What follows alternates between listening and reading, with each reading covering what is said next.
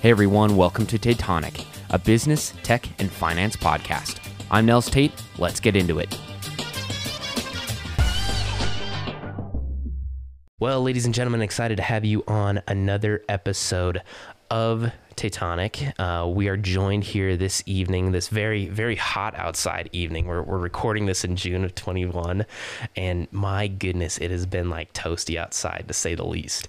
But my guest here tonight has been surviving it, to say the least, and barely. We're excited to have on tonight multi-entrepreneur, very creative, one of the most creative individuals I think I've ever interacted with, honestly, the one and only Tate Chamberlain. Welcome to the podcast. Thanks for having me. It's good. Glad to be here.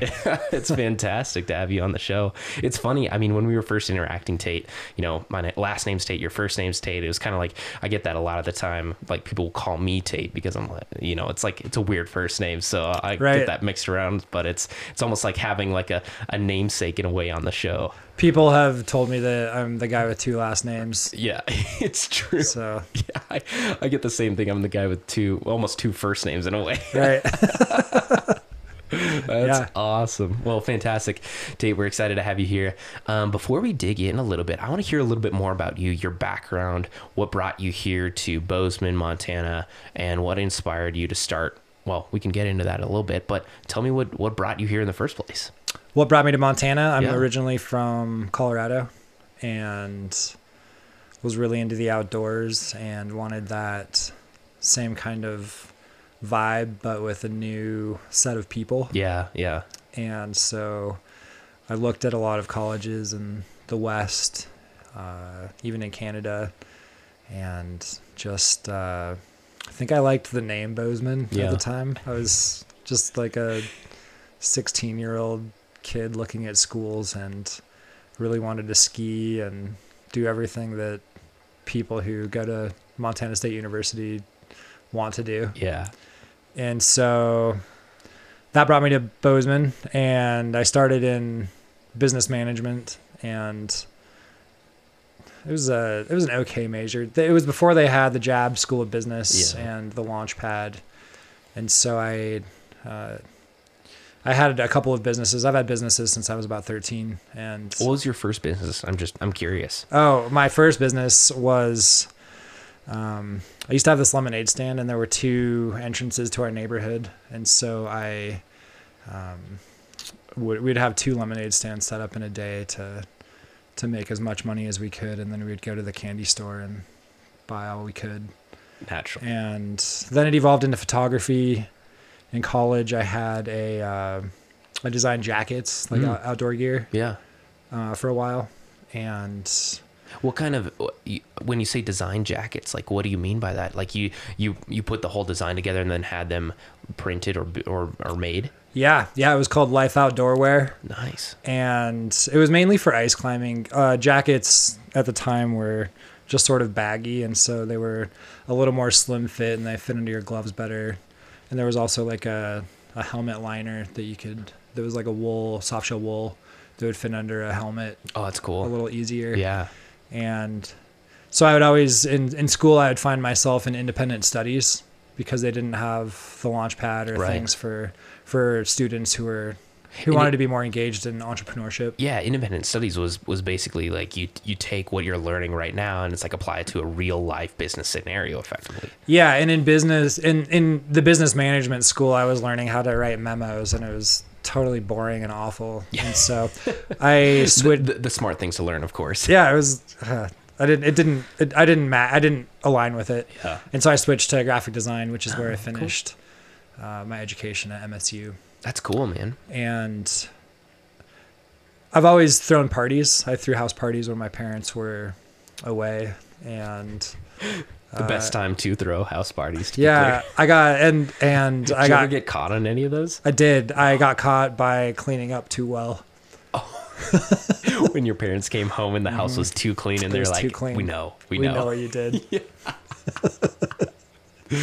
And the parties, I've always been a community builder. So it evolved into college, where I threw more parties and eventually tacoed 2 floors. We had so many people in the houses that the floors broke. Oh my goodness. And That's an achievement.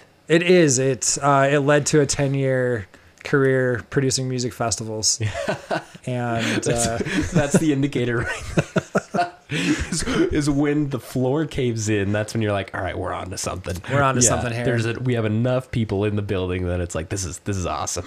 Yeah. And looking back now, I can kind of see my trajectory from community building into kind of social science. Yeah. Which has been, it's been fun to reflect on how I ended up where I'm at now. Yeah. So tell me a little bit about, that 10-year career of producing events, producing large music festivals, Chamberlain Productions, obviously well known in the Valley for quite some time. Moving into that, what was that like from a standpoint of, taking this idea? I think a lot of the times we have people listening in that are like, okay, I have this one thing I'm good at, or like I get some traction, or, people are buying my screen printed shirts that have some awesome sayings on that. Like, how do I move from this like kind of basic idea, this hobby, this something that I do on the side that's really fun and other people are getting around, into like full blown kind of business in that regard? What was that transition like? Yeah, it was scary. I throughout college, the independent studies kind of gave me a safe runway to kind of tinker in. Yeah. With to projects and risk. And yeah. Yep. And my senior thesis for design school, I somehow convinced a couple of people to give me $100,000 to put a band on tour. And what was the band? It was, so my entry into music was in country. Okay. Because I had worked at a music festival in my hometown in Colorado as a stagehand. And so all of my contacts were in country music. And so the tour was with this guy named Colin Ray. Okay. He sings That's My Story and I'm Sticking to It, and Little Red Rodeo. Yeah. And totally old school. And then Chris Ledoux's band. Oh, cool. And Western Underground. That's awesome. Was in on it also. We're in on it. And so my senior thesis for design school was to produce this tour, but on top of that, designing the posters and the tickets. Which you were already ready to do because you had this graphic design background. Right, and my thesis project had to have a design element to it. Sure. At the time, I was also working at a printing company, and so I learned how to... I printed all the posters myself on their presses and learned how to do color and everything like that. So it was a full-on experience. It was cool. That gave me the runway and I think motivation to not have a job going out of college. Yeah. It How'd the sort of tour had do? momentum. How'd the tour do? A couple of them did okay. A couple of them tanked. But I think it almost broke even. Nice. But the music industry is hard. It is. Well, touring is really hard. I've read a number of articles about artists that, they were like, this is going to be the tour, and they get like 3 shows in and there's either nobody showing up or whatever it is, and they're like, all right, we're going to cancel it, because it's like, it's a lot of upfront overhead. Yeah. And that's, I think, the lesson I learned and why I pivoted to festivals, because a festival you could brand as its own entity and it would create a following that wouldn't care who the bands were. Sure. They knew it would be good because they had always had a good experience at the festivals. And so building the framework for bands to move through became a really powerful business for me. And I eventually would just acquire events that people were giving up on, like about the Montana Beer Festival. And flipped it. I would, like how you do a house. You can buy an event or a festival and regrow it and invigorate it and rebrand it and get a new following for it. And then there's a market for people who buy festivals that have followings and ticket sales. That's really unique in that regard. I think that concept of buying a house, how your relation to real estate there seems pretty accurate to me, is, you have this fixer upper. Basically, you walk in, you know that the floors need to be redone. You see that the windows haven't been washed in years, and the some of the plumbing needs to be reworked on. But you get it for a steal, a relatively good deal, unless it's in Bozeman, and then you're paying the same price no matter what. Unless it's now. Unless it's now. And but then it's like you can put the work in, especially if you have an eye for it, and be able to turn this X dollar investment into like a 1.5x or a 2x or a 3x dollar investment by putting in, just a minimal amount there. I think one of the things that's interesting about that, Tate, is it takes a specific eye to be able to see what something needs.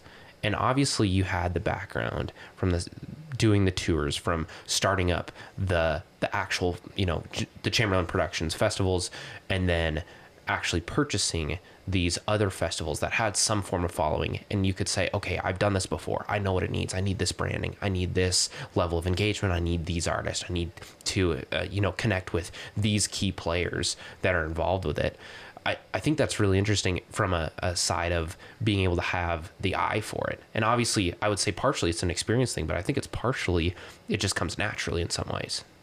Yeah, I think you brought up having an eye for it and rebranding. That's where my design degree has really helped me. I don't use it a lot anymore, but it helped me with branding and kind of keeping things cohesive throughout a marketing process. And yeah, that inner thing within me that keeps community building and throwing parties kind of gave me that steam and fire behind it to really excel at it. So those two, the branding and that community building, really fused for me. And Bozeman at the time was a really ripe community. There wasn't a lot of events going on. Right now it's completely more saturated, and I've gotten out of the business because of that. And luckily I got out on top and could just kind of leave and be really proud of it. Well, it's cool to look back and see what you built. See, like when you and also I think one of the cool things about being a founder in the event space and having a series of specific, memories to look back on. I think that's really unique to say, like, we did that. Like that was an event that people showed up to. That was really cool. Like we got people motivated behind it. I think one of the things that's interesting a lot of the time, we have people that are curious about, like, how do I get my fan base motivated? How do I get, how do I bleed that passion into my crew around me? What was that experience like as far as, kind of from a hype sense in a very hype centric industry where it's like getting people engaged and excited about this event that's happening? I mean, the same thing applies to whatever service or product you're providing as a business owner, but I think it's even more specific there. What was the process there of like getting people hyped? Yeah, hyping. I guess it would come down to two sayings that have kind of stuck with me. And in design school, it would have been design a poster you can steal, that you would steal. That developed the kind of excitement around branding. We did large format posters, like movie posters, and thousands of them. I was going to say, I'm 90% sure I had some in my dorm room. Awesome. Yeah. Awesome. And then for my dad, he's always been like, people support a cause, but they sacrifice for a vision. Mm-hmm. And so having that vision and community building strength, people really bought into it. Because I saw that I think I was authentically into it. And throughout the 10 years of doing it, I can't tell you how many people have gotten married because of meeting at my events or working through my company. A couple of our interns are married now. A couple of our volunteers are married now, and countless other people. You need to rebrand as a wedding business or a dating a matchmaker. App. Facebook's got nothing on. So it's had all of these just little things that have petered out of it. And probably even more ways than I can see that I never heard of or about. And so, the excitement for the festivals, like that annual thing that people, they mark on their calendars. I can't wait for next year. And one of our bigger ones was our Rail Jam event. Oh, yeah. And it was... Crystal Method played one of those. They did, yeah. We had... I was at that show. That was a good show. Bass Nectar and Crystal Method. You were in... That was Big Sky? Big Sky, with Atmosphere? Yeah, I went to... Yeah, that was a good one, Yeah. That was a good set. So, we just kind of... It was Montana, and there are no venues, and so we just kind of were scrappy. All of our floors were in barns and had dirt floors, or at Rail Jam, people would expect the muddiest event of the year, and they would have their Rail Jam boots. And I'm not kidding, like thick mud that people would lose their shoes in a lot of the time. We did eventually make it to Big Sky, where our welcome worth than about 3 years in. I think we did it for 3 years up there. And I don't know. I think they were looking for something more bougie than I had to offer. Yeah, it's the Big Sky vibe, right? Yeah. What was and that brings up a really good point, Tate. What was that like? Transitioning from a career of 10 years of producing events, acquiring other festivals and turning them into these fantastic performing events where you're in a space where honestly it's like there's not a lot of other events to that scale going on where you're getting that kind of crowd, that quantity of people around. What was that like moving out of that? And what were the signals to you that you were like, okay, it's time to move on to something else? There were a few signals for me. I remember just not having a life around it. And that was one of them. I think one year we had up to 7 festivals going. Oh my gosh. And most of them did well. A couple of them took a little while to get off the ground. I'm in the LGBT community, and I have had this habit of falling in love with my straight best friends. Yeah. And that happened on one of the last iterations of Chamberlain Productions. And my heart kind of got broken around it also. Yeah. And I saw there were, by the end of my career doing it, there were a lot of festivals and events happening. And so, once we would be able to get, $50,000-$60,000 in sponsorships after people, I think, saw that, over time, they started to ask for money also. And then that pool eventually diluted because of so much competition. And so there were a handful of things. The last event that we did was called Moods of the Madison, which was right? Young the Giant and the Whalers and Rising Appalachia. That was a great show to go out on. We had a 3-year agreement with a couple of private people in Ennis, Montana, and the city, and just the biggest budget we had ever had. And so it allowed me to kind of give my final expression of there's an artistic piece to building an experience for me, and it allowed me to really put the pedal to the metal and build something to kind of go out on. It's cool because it's kind of your finale in a way. Mm-hmm. It's like when you recognize you're at the point of, there's 2 ways to go out as a founder, in my opinion. You either go out in a burst of flames in a negative way, or you can go out in also done that with on the fireworks side of things, where it's I think the worst way to go out as a founder is mediocre. Mediocre, yeah, right. It's a mediocre end. People just forget you. Yeah, it means you had no your lasting impact, legacy, the time you spent building it. I would always prefer to say, we have a hard stop and we ended at this date. We ended well, we did a good job, or in some capacity where people are going to look back in that regard. And I think that's really cool that you guys did that, because it's you recognized, hey, we're ready to move on to this next phase, whatever it may be, of business, of life, of party building, relationship building, and community building. Community building. It's a better term. Party building. Also that. But I think recognizing that it's cool to be able to say, let's give it our all. Let's put all of this into this. And I think it's a very, we see it in movies all the time, but I think in real life it doesn't happen very often. And anytime you get the opportunity to plan for it and say, this is the right move to make, it's really cool. Yeah. And I was lucky in that regard. I think you're right. A lot of people don't have that opportunity. And so I did recognize that and decide that, it was good. It was the right move. Yeah. I think. Cause then I evolved at that time. I think I bought Blunderbuss in 2014. Okay. So I had Blunderbuss for a couple of years, and it was, kind of starting off of that. And I Am Interchange started as a music festival. That's a perfect transition. I was just going to ask, what was, because I know that was kind of the next step there, after the end of Moods of the Madison. So you guys had Blunderbuss at that point. You were already saying, hey, we need to move in this kind of creative housing space where we're this collaborative maker space in a way. And then also launching I Am Interchange. Talk about that transition a little bit, and also kind of what spurred both of those projects.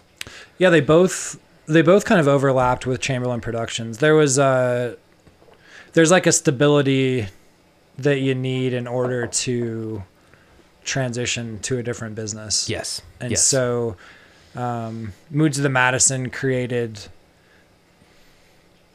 I had almost not done it, but I recognized that it was a good opportunity to be able to transition into a couple of new projects and have the cash flow that I needed to do that. Yeah. And so, I Am Interchange started in 2013. Okay. A few years before that. And I still had a music festival in my mind, but we had fused it with kind of TED style talks. And I had gone to a few Pride events in Montana, and people always give me dirt for saying this, but Pride's great. It often felt that my straight friends weren't welcome at it, or different communities with like social trauma. It was either like it wasn't a good blend of diversification. Right. Even though and I understand that having Pride gives gay people like a community that they don't have in a lot of places, but I wanted it more than that. And so we added, we had the LGBT community, but we also included veterans with PTSD, and we had there were throwaway kids, homeless kids who were thrown out by their families for any other reasons. And so it was a music festival style event fused with kind of TED Talks around lots of different topics that we would host. And I would still find myself on stage getting ready for the show, as opposed to being in the room having the conversations. They would happen without me because I was doing something else. Because you were producing the event, Yeah, I was still doing that. Yeah. And so it took a few years for Interchange to get out of that. I eventually really nerded out in social science and got into facilitation around groups in conflict, and kind of changed gears into the media company. Give me a high level overview on social science. I know we talked a little bit about this before, but for our listeners that don't really have a good understanding of social science, like also your specific, where your specialty is in the world of social science. It's so broad. And social science is weird because there's not really a quantitative value like other sciences have. Yeah. So it's harder for some people to take seriously, and it's harder to like pinpoint accuracies around it, which is where I think is the most fun. That it's kind of like gray area in it. So I guess social science would be the connection of how people interact in the world and their developmental growth, and understanding when people are at different phases of their developmental growth, interacting with other people who are at different phases of developmental growth. And there's a complex issue around, you have to understand the differences in, where they're from and their education, and, how they might embody the emotions around it together. Things like epigenetics even, and like, where they're from, what their, what subliminal experiences they don't even know about that impact them. Yeah. And so, that's how I apply social science. Then that's my understanding of it. And so, with Interchange, I studied integral facilitation and integral meta theory, it talks about these different developmental stages. And it teaches you to learn how to embody all the different emotions. People have hundreds of different emotions, like an angry self, and a greedy self, and a loving self, and a naive self.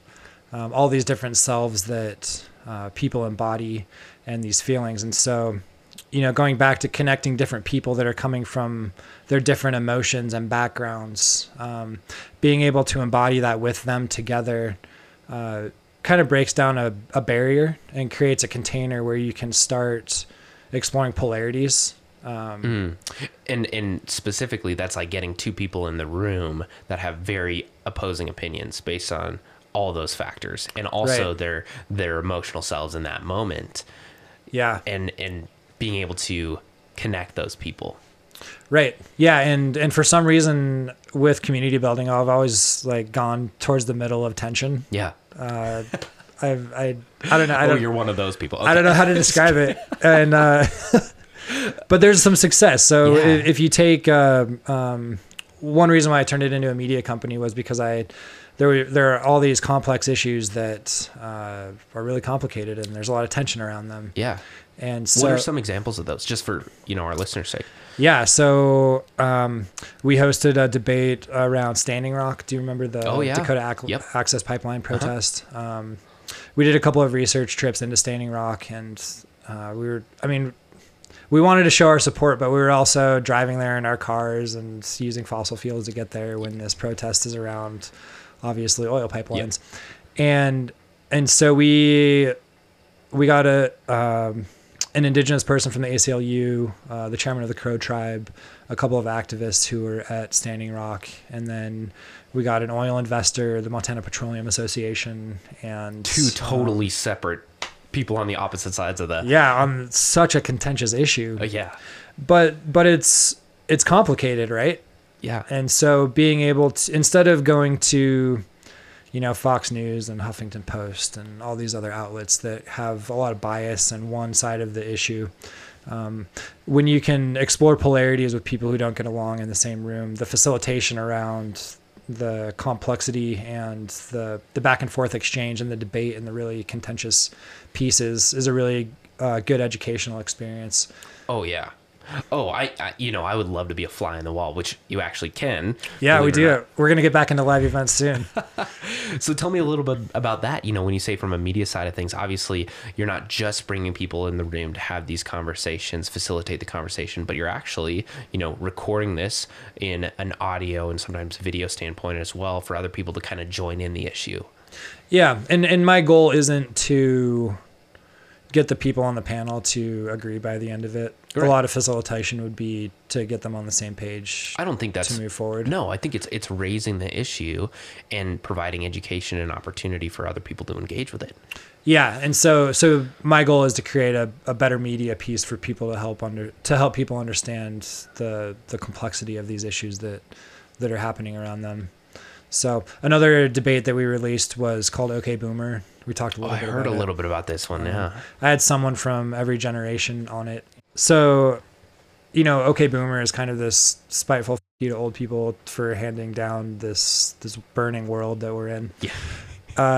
And on top of that, the largest wealth transfer in history is about to happen. $68 trillion is about to transfer hands, making the millennial generation the wealthiest generation ever. Which explain that from an economics perspective. I think I have a base understanding of that, but you're saying from as the generation prior, basically your boomers are transitioning, are passing, that's where that transition's happening, that generational wealth is moving.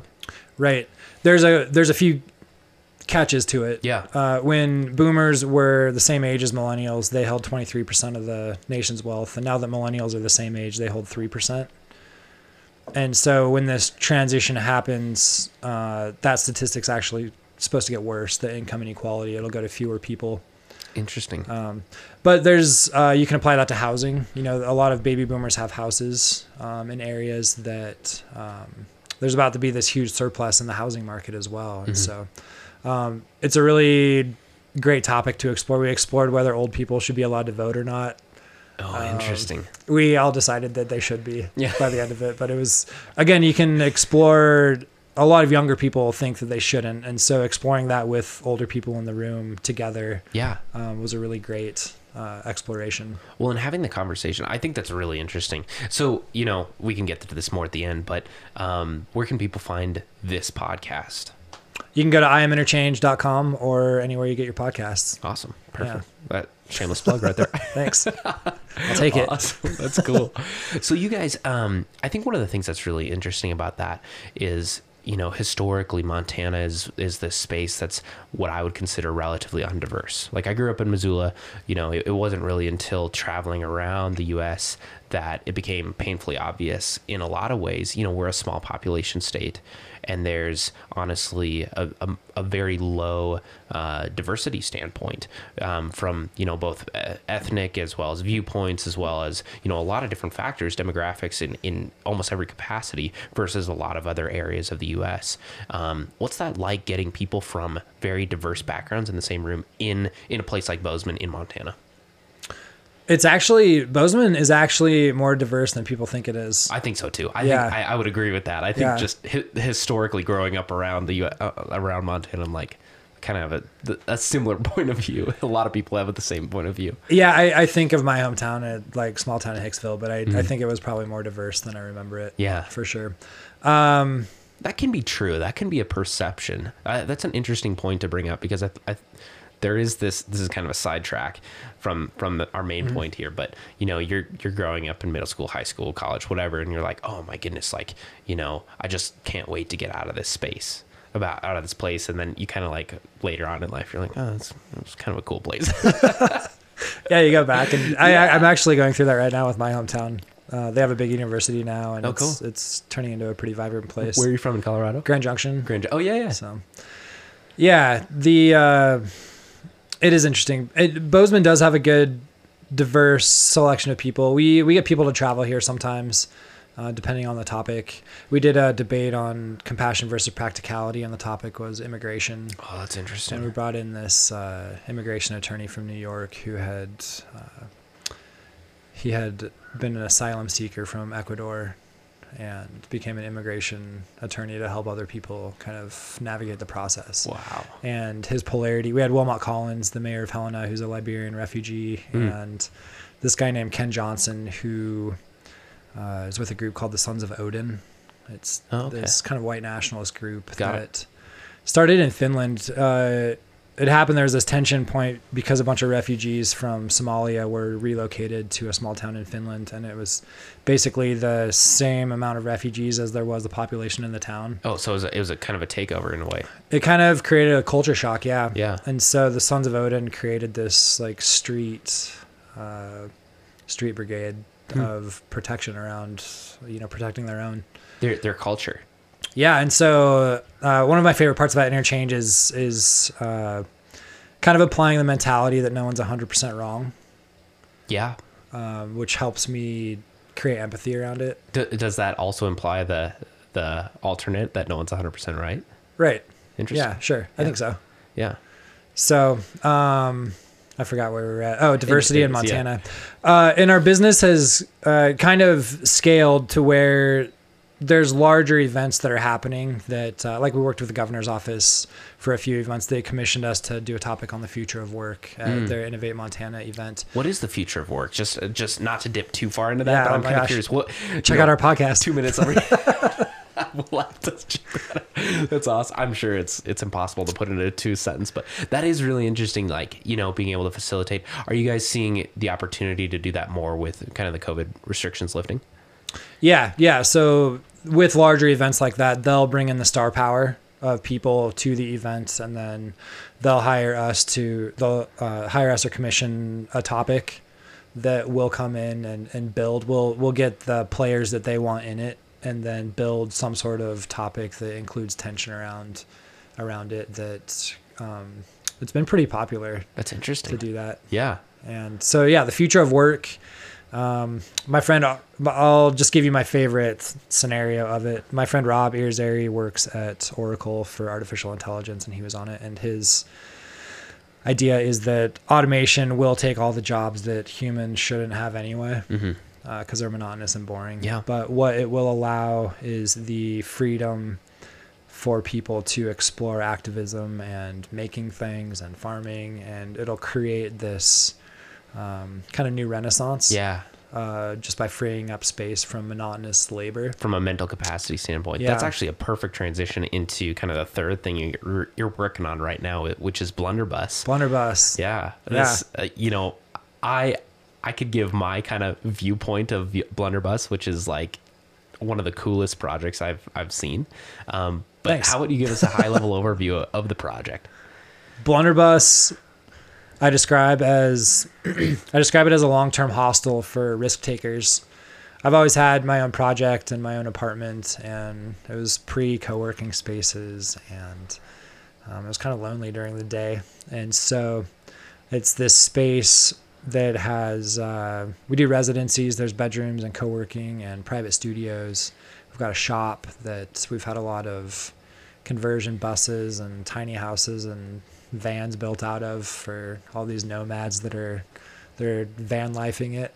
And Blunderbuss's namesake is after the gun, the original shotgun that pirates used to use. And they were really resourceful because you could fire out of them whatever you could fit down the barrel, like forks and knives and rocks. And so it's a metaphor for risk takers to do what you can with what you have. Yeah. And the social science in that is getting a group of people living together who are all in on a project is just a really amazing environment to be around. One of the things that's really unique about Blunderbuss too is, you know, the diversity of the different people there. Is you have so many people with different passions or projects they're working on or whatever it may be. And the thing that's unique about bringing all those people together is you have everybody is kind of is passionate about what they're doing. And it's that passion that actually unites everybody. Yeah. Yeah. They're, you know, you don't have to be in the same type of business to collaborate. A lot of times it takes someone from a completely different industry or someone who's completely naive about what you do to start asking questions. And it gets you like naturally out of your natural state of thinking, which is really, it just comes at you from directions you would never consider. It allows you to be so much more collaborative, so much more creative, and honestly, as a, you know what, which I think is, especially as a small business owner, as a founder of any project, a lot of times you can get stuck in that. It's like, okay, I'm only going to target these people as an audience. And you almost need somebody else in that different field to kind of help you shift your focus to say, okay, like, what about this? What about this? What about this? I hadn't even thought about marketing. I hadn't even thought about, you know, what if we engage people in this capacity? There's so much. I think that's one of the greatest benefits of a creative environment, not just co-working space. Cause I think there's a key difference between co-working space and what Blunderbuss is. Like, I think there's a succinct culture difference there. Yeah, I agree. I think that, I mean, obviously people live there, so there's more of a home resident vibe. It's warm. And it's not all... Yeah. There's what I love about Blunderbuss, it kind of flirts with residential, but it's also commercial. Yeah. And so we have all the like sweet commercial pieces, like our kitchen's awesome. And you have a sprinkler system. Our new fire sprinkler system that we had to get. Our new... Be proud of that. Yeah, it's pretty cool. And expensive, but yeah, we're doing this expansion on it right now, and our new insurance classifies us as a hotel. That's cool. And so flirting with the kind of resident side and the commercial side allows the, it's like a great, I'd call it a clubhouse. It's like a great lounge and art gallery, museum. And that's a great metaphor for that is a clubhouse. It's like the tree house. You get everybody in there. Everybody's working on different things. What I think is really cool, and I want to touch base, I want to come back to that point, is as AI replaces the monotonous jobs that people are doing, whether it's, you know, assembly line work or, you know, keeping task in, I don't know, whatever it is, checking the boxes in whatever capacity. What's really cool about that is there's two huge benefits. One, I think people will be more naturally engaged in what they do because their capacity for creativity is much higher than most people expect it is. Most people are substantially more creative than they think they are. They just don't have the opportunity to really showcase it. Yeah, they get sucked. They have, you know, kids or have a job that they have, you know, grow into student debt and have to pay all that kind of thing, all that stuff off. Well, and what's, you know, you get stuck in the same 9-to-5 job. Your weeks are going to go by because it's like you're in the same rhythm, the same thing. But it's like when you switch that up, that's why you remember your vacations. It's not like your vacation was, you know, months out of the year, but it feels like it's months out of the year in a way because it's a totally different experience than your day-to-day experience. Yeah. And I think what's cool about that is, you know, as AI replaces, I don't think it's an if, it's a when, really. You know, as it replaces those standardized jobs that we've had historically in America and around the world, we're going to be able to see more creative people that are more engaged and actually enjoying and experiencing life more.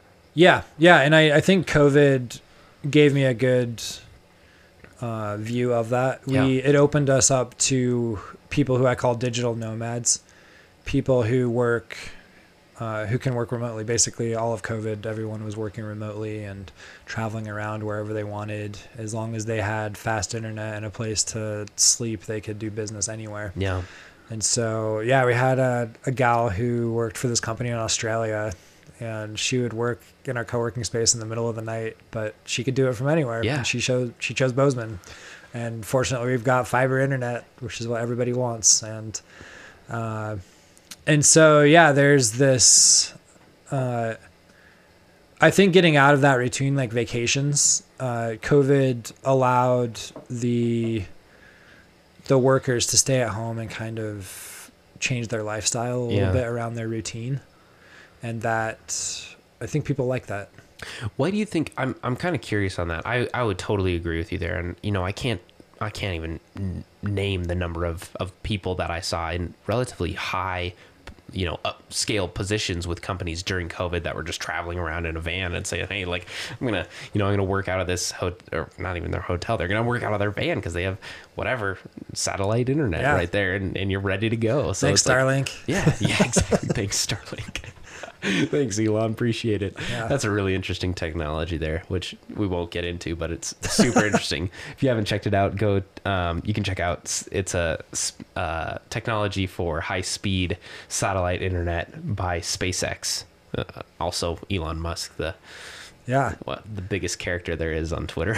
Imagine, not being tethered to internet or being out of service, having a satellite connecting you from anywhere. And solar. Yeah. You're just running it all off solar. You're 100% off the grid. Yeah. So I think all that combined is helping to create the future of work. Oh, without a doubt. It is really interesting in that regard, is the ability to be able to work from anywhere. I think that's what's interesting about COVID is we've had the technology to work from anywhere for quite some time. It was just COVID was kind of the kick to say, let's actually do it. You know, you have to actually do it now. And then companies started realizing, well, this kind of works. Yeah. Systems change is hard. Yeah, it is. And that actually segues nicely into where Interchange kind of delves into and getting into systems change. Yeah. Tell me about systems change. What is systems change? So it often takes blunt force, usually with humans, but you can design system change voluntarily sometimes also. You have to get a lot of people behind it to create the momentum in a way, though. Right. Because it's turning, you know, getting the rock to move, and it's like you have a couple people behind it, but really until you get everybody have that awareness behind it, it's difficult to, you know, move the boulder in that regard. Yeah. So that, it'll change offices forever. Some offices might not even have a home office anymore. Right. Yeah. So systems change, I guess with Interchange, we talked about exploring polarities and debate within a complex issue. And in order to understand the system, you have to be able to have that conversation around the tension and get all the stakeholders together. Yeah. From there, you can do systems like redesign lab. We call them a lab. And I guess my example, during the pandemic, I was bored and hosted a lab. I had Bozeman. One of my debates was on whether water was a human right or not. Oh. And the United Nations says it is, but the United States says it isn't. Interesting. And so the development of the West is arguably done horribly irresponsibly. We tend to build our habitats in places and ship water to areas where humans shouldn't exist. And it's created quite a predicament that we're kind of running into. Bozeman's projected to run out of water by 2035.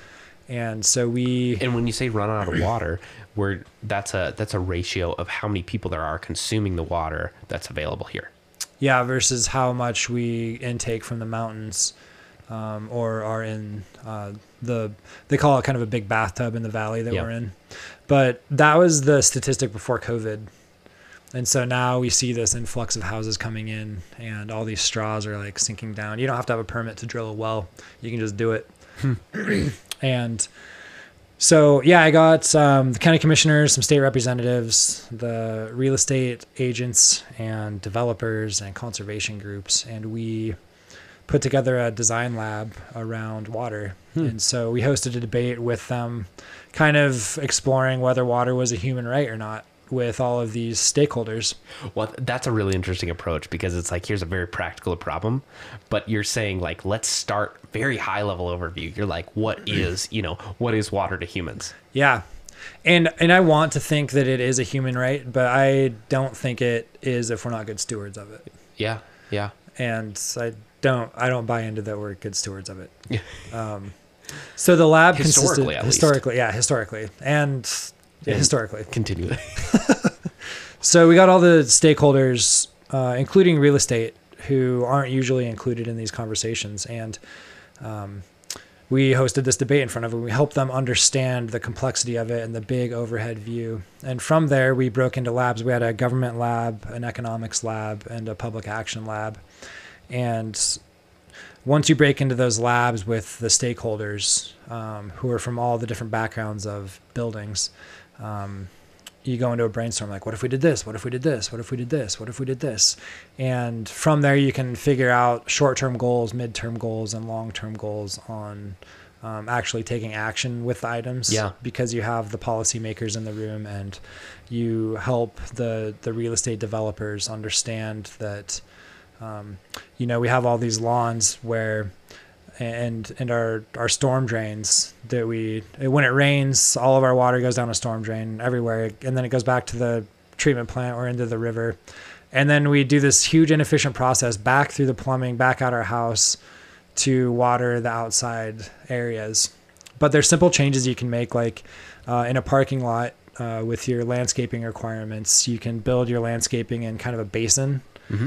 And you can, instead of putting in a storm drain, you can make a little bevel in the curb. Yeah. And so all the water will flood into the area. And doing that simple thing, you don't have to hook up, drip systems and automated systems, and you're not taking water out of the water table. It's just this simple application that developers can do that will help save them money and also be good stewards. Yeah.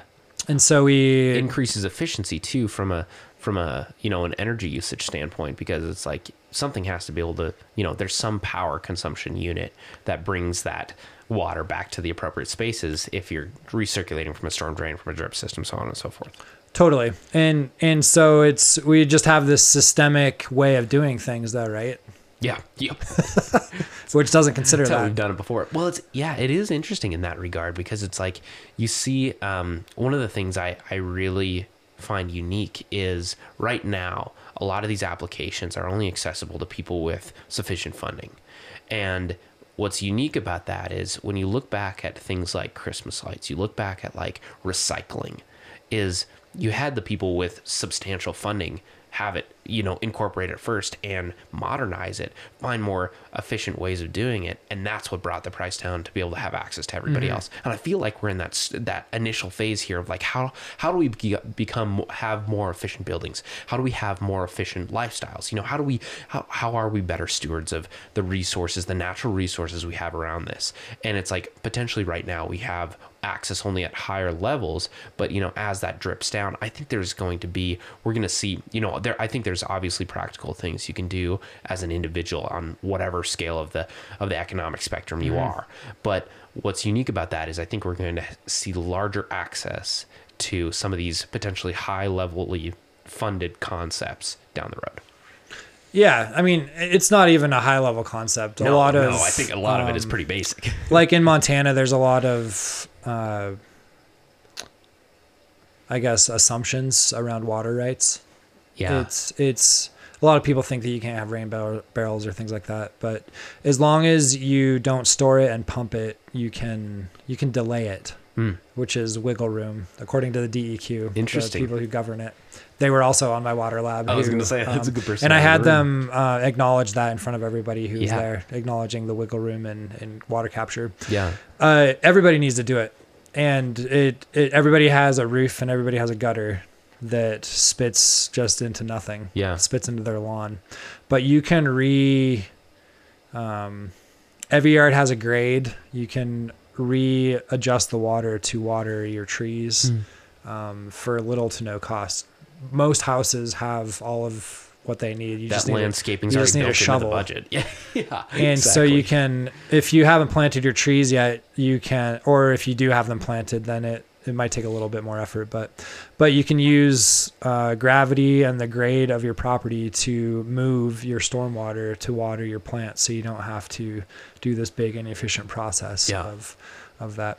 And this is something you guys are doing at Blunderbuss. I mean, I know walking through the food forest aspect there, it's something that you're currently applying there. We are, yeah. I know we're going to talk about LEED buildings in a second. It's great to see buildings kind of going in that direction. What is LEED, just for our listeners that don't know? Oh, I don't know that. It's like...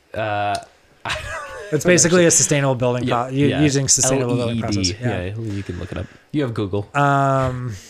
Google it. I don't know that...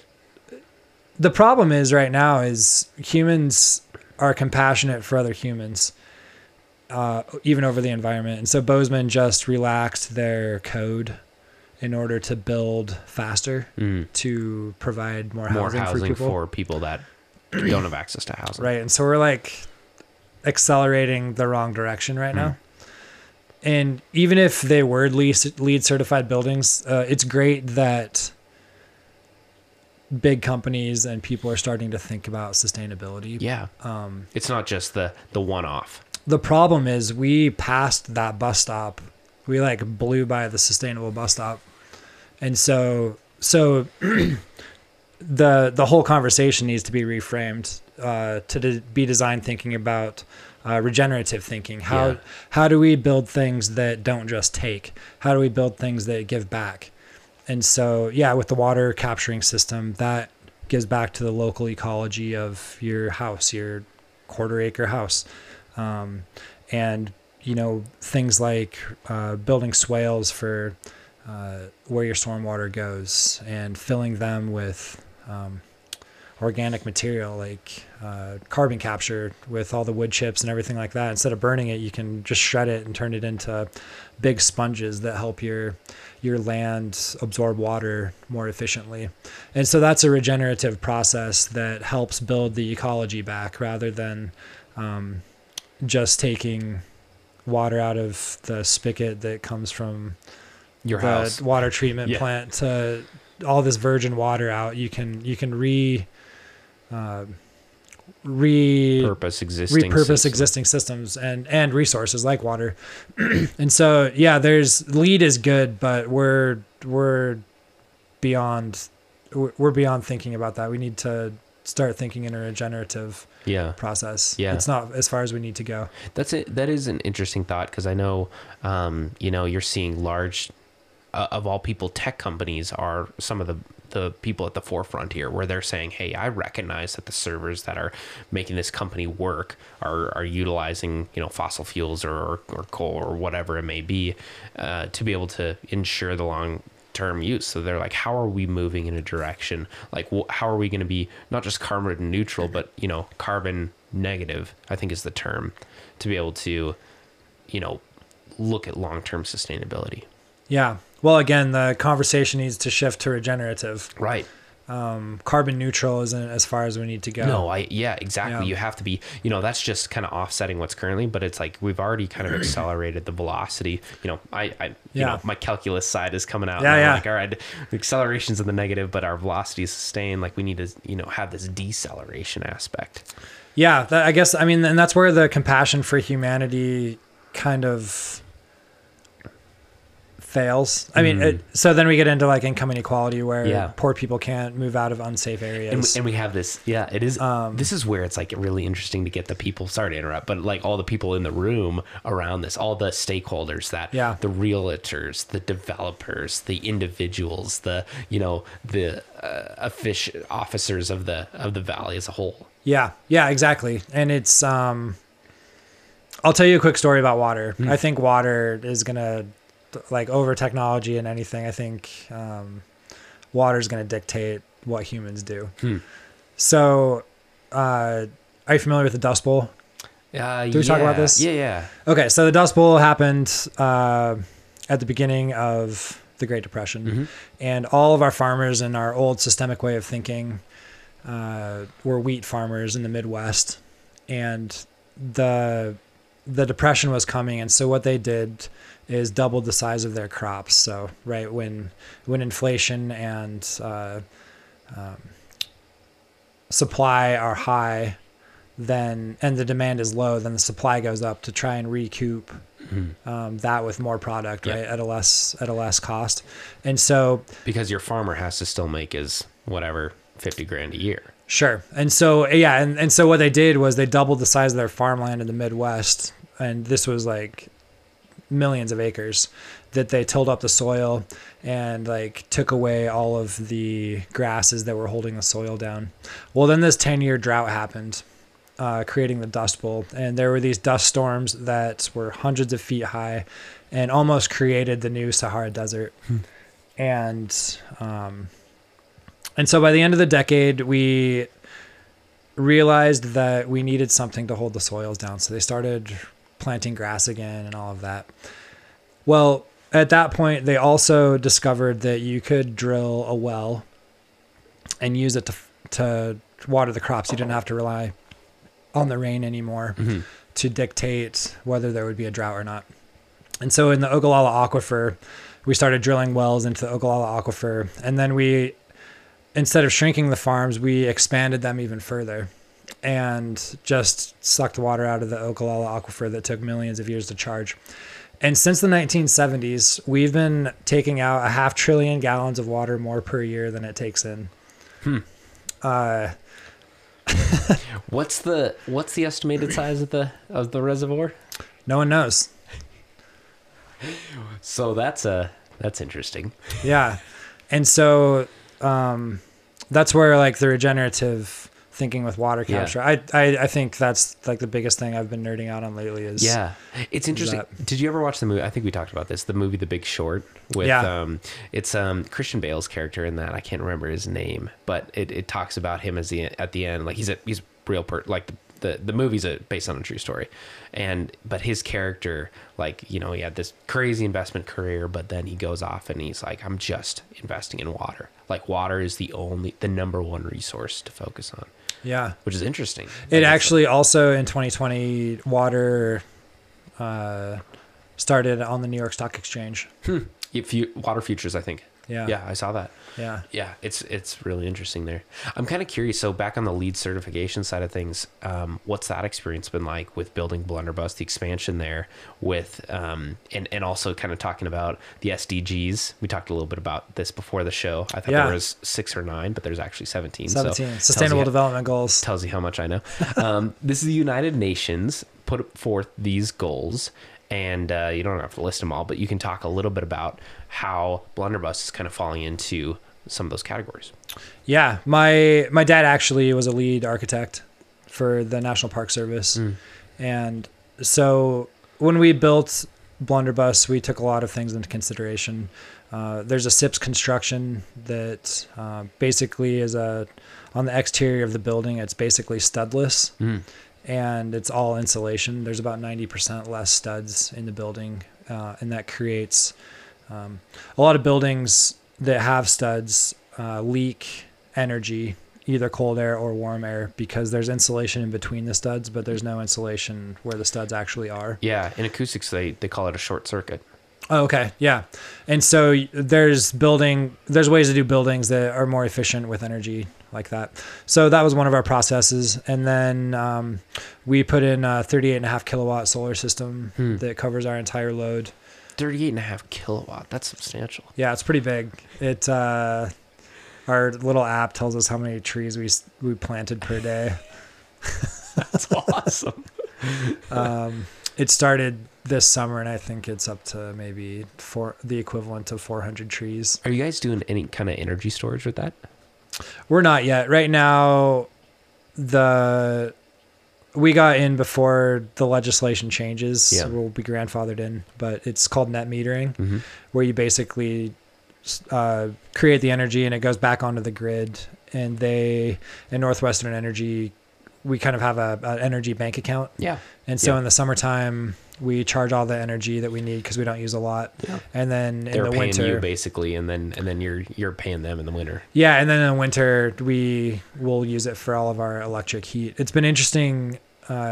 It's been a gas heated house. The original house was gas heated, and so we've been working on retrofitting the entire thing to have electric heat, which is it's an interesting process because I had always grown up thinking don't do electric because it's Electric's expensive. like the worst thing ever. Yeah. And then, but yeah, what's unique about electric heat is, and especially in your scenario there, is the efficiency around having no conversion process. So you're using a fully sustainable system there. Your energy is coming from the sun. It's directly going to power these devices that are creating heat inside. So it's like, it's kind of a 1-to-1 ratio in some regards. You know, it's the electronic systems that we have right now aren't that efficient, but in the regard of 1-to-1, but they're getting really close. They're getting close. Yeah. The reactive energy, there's something known as in electronics, they call it the power triangle. Oh, okay. And there's if you think of a triangle, there's a component of it that's real energy, and then there's a component of it that's known as reactive energy. And the reactive energy is the energy that's lost in conversions. And so as we're able to move more in the direction of efficient electronics, where you're having, your solar panel absorbing the sun, passing that power into the home to be able to power these individual electric base heaters, then the more efficient those electronics become, the more or the less reactive energy there is, and the less it'll lose. Yeah, on the that. more efficient your Yeah, system okay. becomes. Yeah, that makes sense. It's pretty interesting. But, Sure. Yeah, I think the other aspect of that on energy storage, I'm curious when you talk about the legislature. One of the things for our listeners, net metering, that's really interesting is there's been a lot of legislation around, the utilities fighting back, saying no, net metering shouldn't be a thing. And so and then there's kind of like, you pay whatever, I don't know what the rates are, but like 10 cents for a kilowatt, and they'll pay you only like 5 cents for it if you sell it to them or something. There's different things I've seen about that, but it's unique. I mean, if you have a free minute, check out net metering and the debate behind that. It's pretty unique there. So yeah, luckily we got grandfathered in. That's cool. Yeah. And maybe I think that we were told that the technology for batteries has maybe 5 years. Yes, it does for storage. There's a lot of the materials is the side of it that's interesting. One of the things to keep an eye on, there's a company actually out of Kalispell, Montana called Vision Energy, and they build something called zinc air batteries, and they're the size of one of those shipping containers. They actually put them in shipping containers. They're these huge batteries, but they're way more efficient than lithium ion or whatever you're putting in a Tesla a lot of the time. Cool. Tesla wall battery. So yeah, that'll be cool. Out. Yeah. I think and I think my next car will be. I'm gonna wait till cars can reach like 600 miles on a charge. Yes. But one of the cool, we're actually roughing in off of our expansion. We're roughing in electric power stations. Cool. For cars. That's awesome. Which will be kind of cool. It's future proof. I mean, that's the direction you see. Every single car manufacturer's moving. Volkswagen. I mean, Tesla's just leading the way, but Volkswagen, GM, Nissan, everybody is moving in the direction of electric because it's obvious. Well, and you brought up the Sustainable Development Goals. Mm-hmm. The SDGs that the United Nations created, and it's basically this set of goals that. The reason why I like the set of goals is because there's 190 countries that are involved with the United Nations, and a lot of companies have their own versions of sustainable goals. Yeah. But this set is the only set that speaks to that many different cultures and languages. Yeah. And that's why I think it's so important. It's unified. Because we're all on the same page. Yeah. And so the idea of the goals is to solve them by 2030. And whether we will or not on some of them is debatable. There are things like hunger and education and gender equality. The higher reaching ones are life on land, life underwater, climate. There's sustainable buildings and communities, industry, innovation and infrastructure, peace, justice, and institutions, and partnerships for the goals are a handful of them. And so 2030 is the date that a lot of scientists have I know it's debatable, have suggested that is a point beyond return if we don't get our carbon emissions down. Right. And so there's this urge, it's called the decade of action. Even before COVID happened, 2020 kicked off the decade of action that if you're on board with the SDGs, it's where everybody goes all in, whether they're government, a business, or individual selves. They apply to one or a dozen of the goals. Everybody can find something within each of these goals. There are thousands of little projects that need to be solved. And if you're not on board with climate change, there's 16 other goals that could really use a hand. And so, yeah, I've been through Interchange. I was a delegate at the United Nations Media for Social Impact Summit. Cool. And now I'm part of their Catalyst team, the Catalyst 2030 team. And it's this, again, with all the projects, there's all these thousands of little projects within each of the goals, and that speaks over 190 different cultures. And so it's this group of social entrepreneurs who are dedicating their projects and aligning them with the SDGs to help solve them and kind of help create a blueprint. Blunderbuss is kind of a test version of two of the goals, which is sustainable business or sustainable communities, and then industry innovation and infrastructure with shared resources, as well as creating a regenerative property that captures water and has a natural ecosystem around it. And also there's a lot of waste. A lot of people will have their own awesome shops they'll use a couple times a year, but there's a really efficient way of doing it. If you can share the resources and manage them well, you can still have nice things and excel in a creative space by just making that systemic change to share a little. Yeah. That allocation in that regard. Yeah. And so, Blunderbuss aligns with that. Interchange aligns usually with education and partnerships for the goals. Through our labs and debates, we can actually apply it to any one of the goals. So there's tension within all of the goals on how we get there. Yeah. And so it's literally an ocean of potential for IM Interchange to navigate and develop media and create problem-solving labs. So the Catalyst team that I joined recently, I'm going to be doing a lot of their lab designs, which will be pretty cool. That'll be super cool.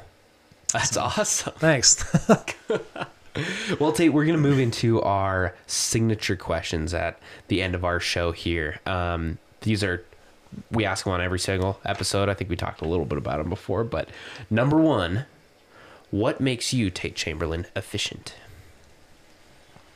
What makes me efficient? Yeah, tool, process, so on and so forth. I think that I'm efficient because I started off as an entrepreneur and not knowing where my next paycheck would come from. Yeah. And so that gave me a good kind of fire under my butt to forced work efficiency. hard. Yeah, there was a forced efficiency. Post-it notes keep me efficient. The Post-it note. I love that. We were talking before the show about that, and I think that was, I was hoping you were going to say that, because I was like, I think that's so cool, because it's like, it's very versatile. You could have notes on it, you can have to-dos on it, you can have ideas, you can have quotes on it. You can have whatever, yeah. In case you haven't discovered Post-it notes by now. If you haven't discovered Post-it notes, they're great. And I know that phones have like the note thing, notes, but yeah. It's not, you can't cross it off and you can't redo it as easy. And what I do is, just a to-do list every night. If my mind's racing with things to do, I always will have a Post-it note to make a list, and then I can forget about it. Yeah. And that's been really helpful to shut my mind off. I've heard that's a really good idea. I do that too. If you have whatever your list of items to do, as soon as they're down on paper, they're gone. Yeah, they're gone, and you don't stress out about it. That's mostly to-do items. I use my phone. I'm working on a book, and I'll use my phone to write down notes throughout the day if I think of some new piece of it that I want to add. My notes in my phone are just full of new interchange topics and book notes, and just it's a good storage area where if any time throughout my day where this random thing for a miscellaneous project pops up, I just have to have a space to write it down. Yep. Yeah. And just post it for later. Yeah. And that is really helpful for my process. It is a good process because then you can revisit and kind of see your train of thought. Yeah. That's cool. Okay. Question 2. What would you consider your biggest failure and or moment of growth? I would say that my most successful failure, maybe, My most successful failure. This is a good way to preface this. was I was in the closet for a long time. I was in a small community that I had a lot of social pressure around me, and it caused me, I wouldn't hang out with girls because they would. The assumption was if you hung out with girls, then you were the gay kid, and so Yeah. I hung out with my guy friends, and that repeatedly you would connect with your guy friends and then slowly like fall in love with them. Yeah. And so my most successful failure was throughout high school and college, before like actually coming out and loving myself. I would like go through this process of falling in love with my straight best friends. And so my most successful failure was like all of those failures really helping me like love myself. That's cool. Was probably my most successful failure. That's a cool way. I love the spin on that. That's a good approach on that. Thanks. That's awesome, Tate. I've got lots of others, but that's probably the most impactful. The one that stands out. Mm-hmm. Yeah. And that is the question. Last question. If you could have one tool, anything in the world right now to make, life easier in whatever capacity it is, what would it be and why? I talk a lot about polarities, Mm-hmm. and there's always a polarity between my heart and my mind. Yeah. And if I had a tool to help differentiate that sometimes. Like something to kind of separate the logic and the emotion Yeah. in some regard. Uh-huh. Yeah. Like, and define it almost would be nice.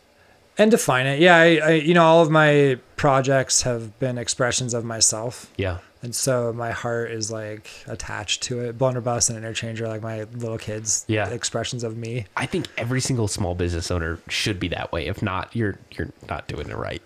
Yeah. And it following your heart and that putting your creative energy towards projects that kind of move through you and inspire you. But they're totally emotional. Oh, totally. They're totally emotion based. I feel like they can't necessarily be successful. It's interesting because there is that balance there. Yeah. You have to have this balance of passion and knowing when to make the judgment call, the logical judgment call over the passion. Yeah. And Blunderbuss is a good example. I always want to be of service and offer a great, vibrant space for people to be creative in. And sometimes I give too much of myself without boundaries. Yeah. My heart will like want that, but then my mind, I wish I had a switch where my mind would just be like, switch to business mode. Yeah, I mean, people with boundaries are often dismissed as being jerks. Yeah. And things like that. And I don't want to be a jerk, but I also there's a healthy balance. I also need boundaries. And with Blunderbuss, there's 10 bedrooms and 9 private studios and co-working. And so all these people are coming to me because they need that space, and each person takes a little bit of my energy. Yeah. And that compounds exponentially. It does. Sometimes. And so keeping an eye out for myself in that regard, I wish I had a switch for sometimes. Yeah. I love that answer. I think that's a really cool answer, Tate, because I think all of us, and there's a big awareness around that, especially with everything with COVID and 100 Zoom meetings a day or whatever that recent article was. But I think there's a lot more awareness around how do we handle, especially, a great example, the co-working space where you're in you're working in the home environment where you are like, you can't mentally dissociate necessarily. When you leave your home and go to the office, you're like, all right, I'm in work mode, right? And then you get home and you're like, all right, I'm done with work mode. I'm back in my normal self. But you couldn't do that during COVID when you're working from home. It's like there's no physical separation there. Yeah. And so, I think now more than ever, people globally are aware of that. Yeah. Yeah. And that's where the alchemy of it all and the social chemistry of it really became real during COVID. Yeah. Because people were scared, and some people were like, I'm not going to wear a mask. I don't believe in this shit. And then other people were like, I don't want to live with someone who's not going to wear a mask. It's a good interchange topic. Yeah. Now I'm over that topic. Yeah, that's fair. Well, yeah. Tate, this has been fantastic. Thank you so much for being on the show. I've loved our conversation. I think it was awesome. And I'm sure our listeners have been enjoying it, both live and then on the podcast this next week as well. I think it was fantastic. So thank you so much for being on the show. Thanks for having me. Appreciate it. Yeah. Cheers. Hey, everyone. I hope you enjoyed the conversation today with Tate Chamberlain. I know I did. This is actually our last episode of season 1 of the show. We'll be taking a break over the next couple months and preparing for season 2 starting this fall. We have a whole series of interesting conversations coming up with a couple new guests as well as some familiar faces. If you haven't already, be sure to share the show with your friends, and we'll see you in the fall. Hey everyone, thanks for tuning into this episode of Taytonic. If you guys enjoy the show, hit that subscribe button or scroll down and leave us a rating. You can also find out everything we're up to on social media at Taytonic Podcast, and as always, at nelstate.com. We'll see you guys next week on Taytonic.